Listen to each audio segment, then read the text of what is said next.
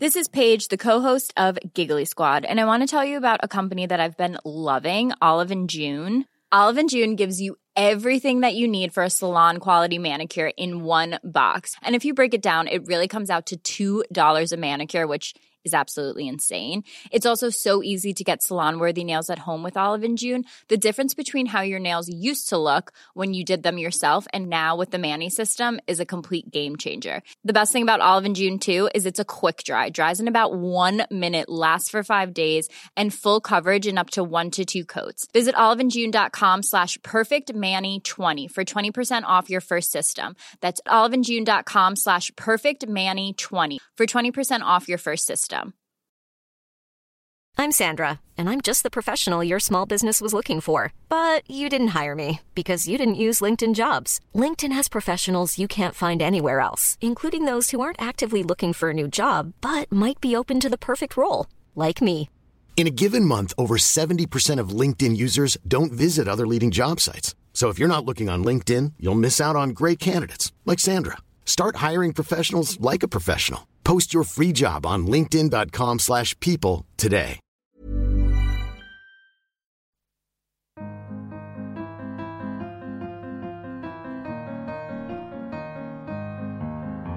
Hello, and welcome back to the Prospect Interview, the podcast where we speak to the brightest minds and talk about the ideas that matter in politics, arts and society.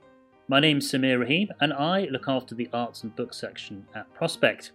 Today I'm very pleased to be joined by the writer, philosopher and historian Jonathan Ray to talk about the American philosopher Richard Rorty, who, although he died in 2007, exerts a powerful influence on modern debates about politics, the nature of truth-telling and indeed lying. What has Rorty's scepticism about the nature of truth meant for an age where politicians seem very willing to bend the truth to their own purposes? Jonathan argues in his review in the most recent issue of Prospect that Rorty has a lot to teach us about the hope of inventing new ways of being human. Jonathan Ray, thanks so much for joining us on the Prospect podcast. It's a pleasure. Shortly after Donald Trump appeared on the scene, a quote from the philosopher Richard Rorty back from 1998 was frequently shared on the internet. He warned us that the immiseration of many Americans was, quote, likely to culminate in a bottom-up populist revolt, unquote.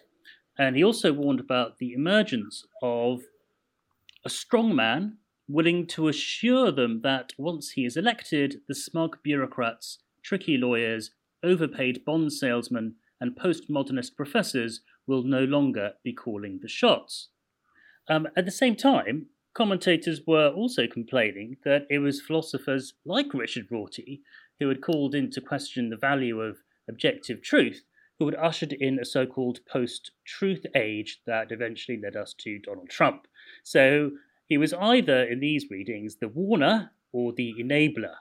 Which one was he, if either? I think he was a bit of both. I mean, I think that all this rhetoric about how, postmodernist professors have undermined respect for the truth is very wide of the mark. For one thing, how much has Trump or Johnson or anybody else actually read Derrida or Rorty and anyway, their point, the label is incredibly annoying, postmodernism. And their point was not that there's no distinction between truth and falsehood, but that it's very often difficult, given a particular statement, to assign it to one pile or the other, that doesn't demonstrate a disrespect for the distinction between truth and falsehood on their part. On the contrary, it shows you that they want you to be very scrupulous about it. So what did Richard Rorty actually say about truth and its value? Well, in the book that really made his name, I think it's not his best book, but it's the book that made his name. It's called Philosophy and the Mirror of Nature. And it came out in 1980. And it made a splash because he was nearly 50 when it came out, and he'd had a very successful career as a professional analytic philosopher. And he was in the most prestigious department at Princeton, with the most prestigious department for that kind of philosophy in America. And he came out in this book saying that actually all this business about philosophy being a pursuit of truth is rubbish. And he went through the history of philosophy, or at least he imagined he was going through the history of philosophy, saying that all these philosophers imagined that they had some special hotline to truth that was not available to non-philosophers. And they were bigging themselves up as these people with these mega brains and this super access to reality. And he wanted to say that that's not true, that he thought that actually all his colleagues at Princeton imagined that they were doing the same thing as Plato and as Descartes, and that they should stop fancying themselves so much, that there wasn't any special philosophical access to truth. That was his argument. I disliked the book because he rather took it for granted that the old-fashioned histories of philosophy, which present philosophers as making these extravagant claims, he took it for granted that those histories of philosophy did justice to the thinking of past philosophers. And my own view is that actually you need to have a better history of philosophy, and then you'll see that the great philosophers were not actually doing this stupid thing of imagining that they had direct access to truth. It was a very intra-philosophical argument, and it wasn't saying that there's no distinction between truth and falsehood. It was saying that philosophy isn't the big deal that it takes itself to be. He goes back to the philosophy of William James, isn't he, and the pragmatism that you describe in your review for Prospect. So William James looks at the varieties of religious experience, not sort of asking whether Catholicism is truer than Protestantism or Episcopalianism or whatever, but more what value those beliefs hold for the people who hold them. And is that the sort of tradition that he was working from? Yes, although I think at the time of this particular book, he didn't make much of the pragmatist connection. In that book, in Philosophy of the Mirror of Nature in 1980, he made this gesture towards continental philosophy in the tradition of, well, I suppose Sartre is the most famous name, but he was particularly interested in Derrida and Gadamer, who he said they understand that the search for truth is not actually a matter of reaching out beyond language to the real world. The search for truth is a matter of improving the quality of your conversation, improving the quality of your dialogue, and indeed that if philosophy has any function at all, it is to stimulate honest and sensitive and perceptive dialogue. It is to, I think he says, it's to facilitate the dialogue of mankind. He's attacking people who think that they can, and everybody thinks that what they say is true, and they think that anyone who disagrees with them is untrue. And he obviously thinks that too, but he doesn't think there's any point in saying, oh, well, my statements are based on reality and yours are not. You just have to nest your statements in a whole network of reasons that make them plausible and which should make them plausible to other people. Getting up on a grandstand and saying, I've got the truth and you haven't, doesn't advance the conversation at all. Indeed, it's quite the opposite. It's a conversation stopper. It's almost an act of violence. It's a way of trying to silence your interlocutors. It's a way of trying to bring the conversation to an end. And his point was that you should always, one's duty as a philosopher, as a human being, as a scientist, is to keep the conversation going. The accusation against him is that he was a relativist, so he didn't really believe there was truth, and so therefore the only measure of what you were saying is his own sort of emotional feelings or impressions, and therefore you couldn't really have a debate because you weren't aiming for something. I think the example sometimes people give is it's just, if you were firing an arrow, wherever it landed, there was the target, if you see what I mean. What would he say to that? Yes, he fiercely denied that he was a relativist, because he said the very idea of relativism, it sort of sets up a map where you've got all our statements, and then the question is, how do they map onto the world? And if we just stick with the idea that we're trying to have a conversation and make it as good as possible and as plausible as possible and as well reasoned and as well backed up as possible, then there's nothing for it to be relative to. But I think probably to people who are not, don't have the misfortune to be professional philosophers, this was rather a footling argument. So, I mean, he definitely insisted that he was not a relativist. I think he might have done better to say, I'm a relativist, and what's wrong with that? What are you? You're an absolutist? Do you think that whenever you say something, that there must be the whole universe standing behind you to make what you're saying true? Why don't you just accept that everybody is in much the same epistemological predicament, and that a lot of things we really think are true are not actually true, and that together, if we talk to each other properly, we may be able to have a decent conversation, and a conversation that goes from good to better to best.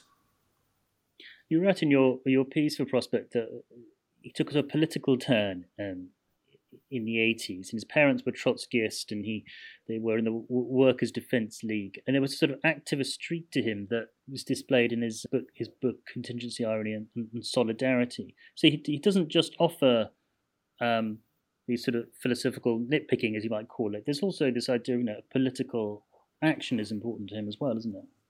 Yes, indeed. And in fact, I'd never noticed it, although I've been reading his work for a long time, but he did have... His main form of expression was lectures and papers, short, rather polemical pieces, in which he always said, well, we think this, and they think that, and what we think is this.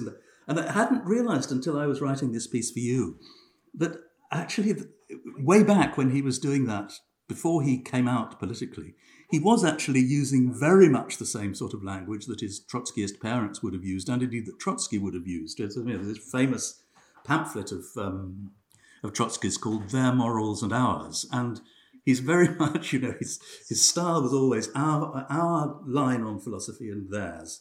He's very much a believer in taking sides in philosophy in general. And then, as you say, it came out that he was also taking side in politics.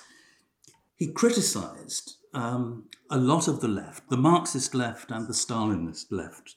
He didn't make much distinction between them, for imagining that it makes sense to say that you have history on your side. He was prepared to call himself a socialist if you wanted to push him that way, but he preferred the word democracy. And he did, I think one of the great services he did to modern discussions is that he tried to dust off the word democracy, which has become very mired in stuff about, elections and the majority and whether the majority is always right. And he certainly didn't think that the majority is always right. But he did think that democracy is always right. And he even speaks about the romance of democracy. And it's something that goes back to 19th century American thought, to Emerson and Whitman, and where the idea of democracy is not just, well, it's not an idea of a mechanism for selecting a government. The idea of democracy is respecting ordinary people and always thinking that whoever you're talking to may seem stupid, may seem completely other than you, may have a better point than you. That the romance of democracy is recognizing that everyone has a point of view that is as valid as everyone else's. Not, therefore, to conclude that there's no point in having a discussion because we all have different points of view. But on the contrary, since everybody has a different point of view, let's talk about it. And maybe we will increase our mutual understanding. Maybe everyone will benefit from that. So his idea of democracy, well, it's an idea of, it actually implies that a politics where discussion is the central activity.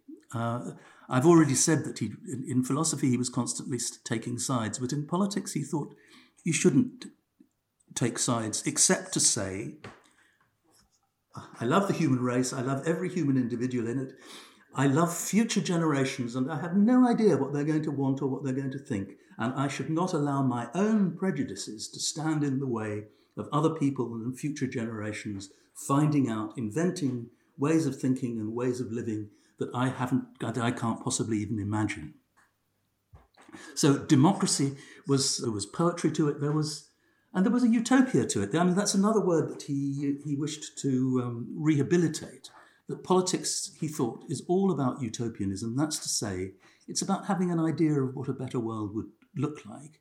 And we shouldn't pretend that any of us know which world is actually going to be best or which world is actually going to come about. But we should all be prepared to collaborate with each other in figuring out what might be better and how a world might be made into somewhere where everybody can live their own life according to their own lights and their own values.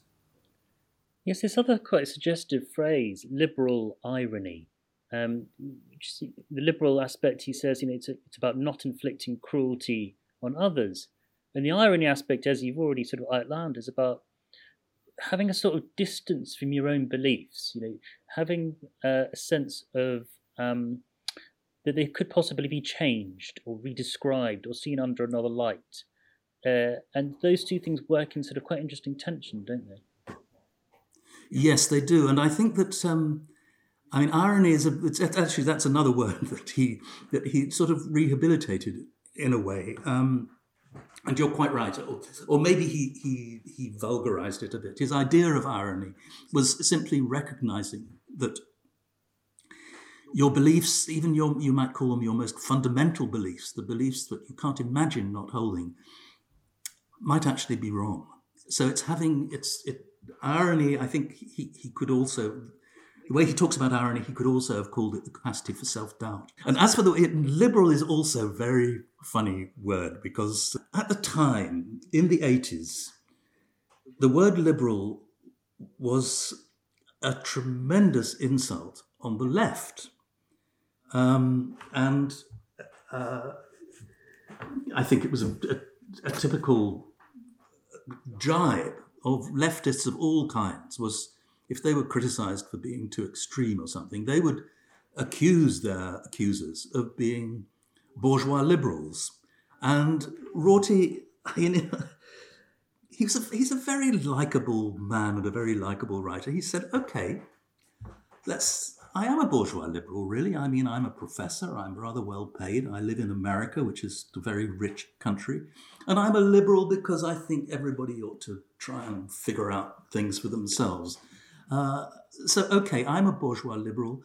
Is that such a terrible thing to be? I think that he managed to rather pull the rug from under his critics by embracing the term with which they were trying to insult him. One wonders, though, whether liberal irony in certain circumstances is quite enough. So in an advanced democracy like the US, where you might be sort of, as it were, tinkering around the edges, working out how much more to spend on public services, how much to raise taxes. But if we're talking about grander political moments like setting up a nation or writing a constitution or campaigning against apartheid, maybe a sort of the self-doubt can be an impediment. I think I've been unfair to him if I made it sound as though he thought that you should be in such doubt about your views that you should never act upon them. That's not at all the position. I've already mentioned that he sided with utopianism, and he appreciated revolutionary thinkers who did imagine a completely different style of living together and then sought to implement it. He was in favour of that. He wasn't a liberal in the sense of thinking that the only kind of politics is political tinkering, but he also thought that politics is a game where you can never be absolutely sure that you're right. And I think that's I don't think that prevents you from having great ambitions to change society. I don't think that self-doubt need lead to self-stultification. And I certainly don't think it did in the case of his own campaigns, where he did, as a self-labelled bourgeois liberal Democrat, both criticise all sorts of injustices within American society, but also really just constantly saying to, especially the American academic left, come off it. All this stuff you worry about identity and so on, that's not the real problem in American society is poverty. Stop telling me about self-identity.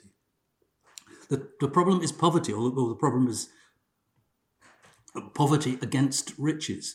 So, no, his ironism did not make him politically passive. At the end of your review, you have a very sort of striking quote from him, and he talks about, if you do prefer, this is you speaking, principles to pragmatism, you'll be placing affection for, quote, stability, security, and order above, quote, the hope of inventing new ways of being human. And that really does play into the utopian aspect that you've been mentioning throughout this discussion. Yes, and I think also the real critical edge that his political writing has, then I think it does come as a shock to political thinkers today if that he thinks that principles aren't something to be proud of. He thinks that people who say, well, I'm a person of principle, or say, Keir Starmer is a person of principle, Boris Johnson is a person of principle. What on earth is that supposed to mean? The only thing that it can really mean is that this person is a stubborn bastard who, even if he's presented with arguments that were better than the ones he's got, isn't going to change his mind. The only principle that could really make sense is the principle that you should always try your hardest to do the right thing. But that's obviously, that doesn't give you the rigidity. I think that he thinks that the kind of politicians he likes are ones who are capable of responding to new situations and new arguments and don't dig their heels in the ground and say, I will not move, I can no other. So would he have said perhaps that the problem with Boris Johnson, let's say, isn't that he's dishonest, but it's that he has a lack of self-reflection on his own motivations? I think that's true. I certainly think he would have been absolutely horrified by the Johnson phenomenon. I think that, he did. One politician who he did revere was Jefferson, actually.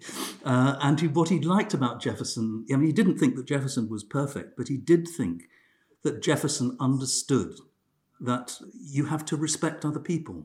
And that's the first principle, and maybe the last principle of politics, is universal respect. And I think it's fair to say that the current occupant of 10 Downing Street is absolutely nowhere on that scale of values. Jonathan Ray, thanks for joining us. Thank you very much. And that's all from us. Thanks so much for Jonathan for joining us, and thank you all very much for tuning in to hear the discussion.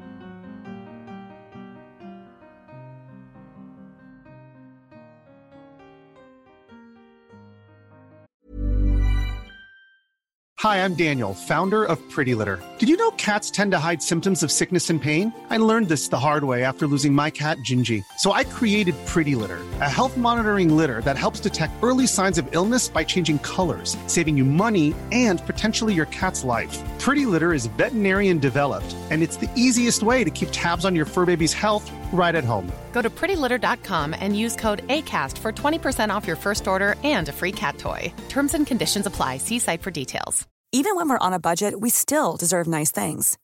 Quince is a place to scoop up stunning high-end goods for 50 to 80% less than similar brands. They have buttery soft cashmere sweaters starting at $50, luxurious Italian leather bags, and so much more. Plus, Quince only works with factories that use safe, ethical, and responsible manufacturing.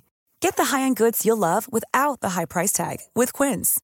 Go to quince.com/style for free shipping and 365-day returns.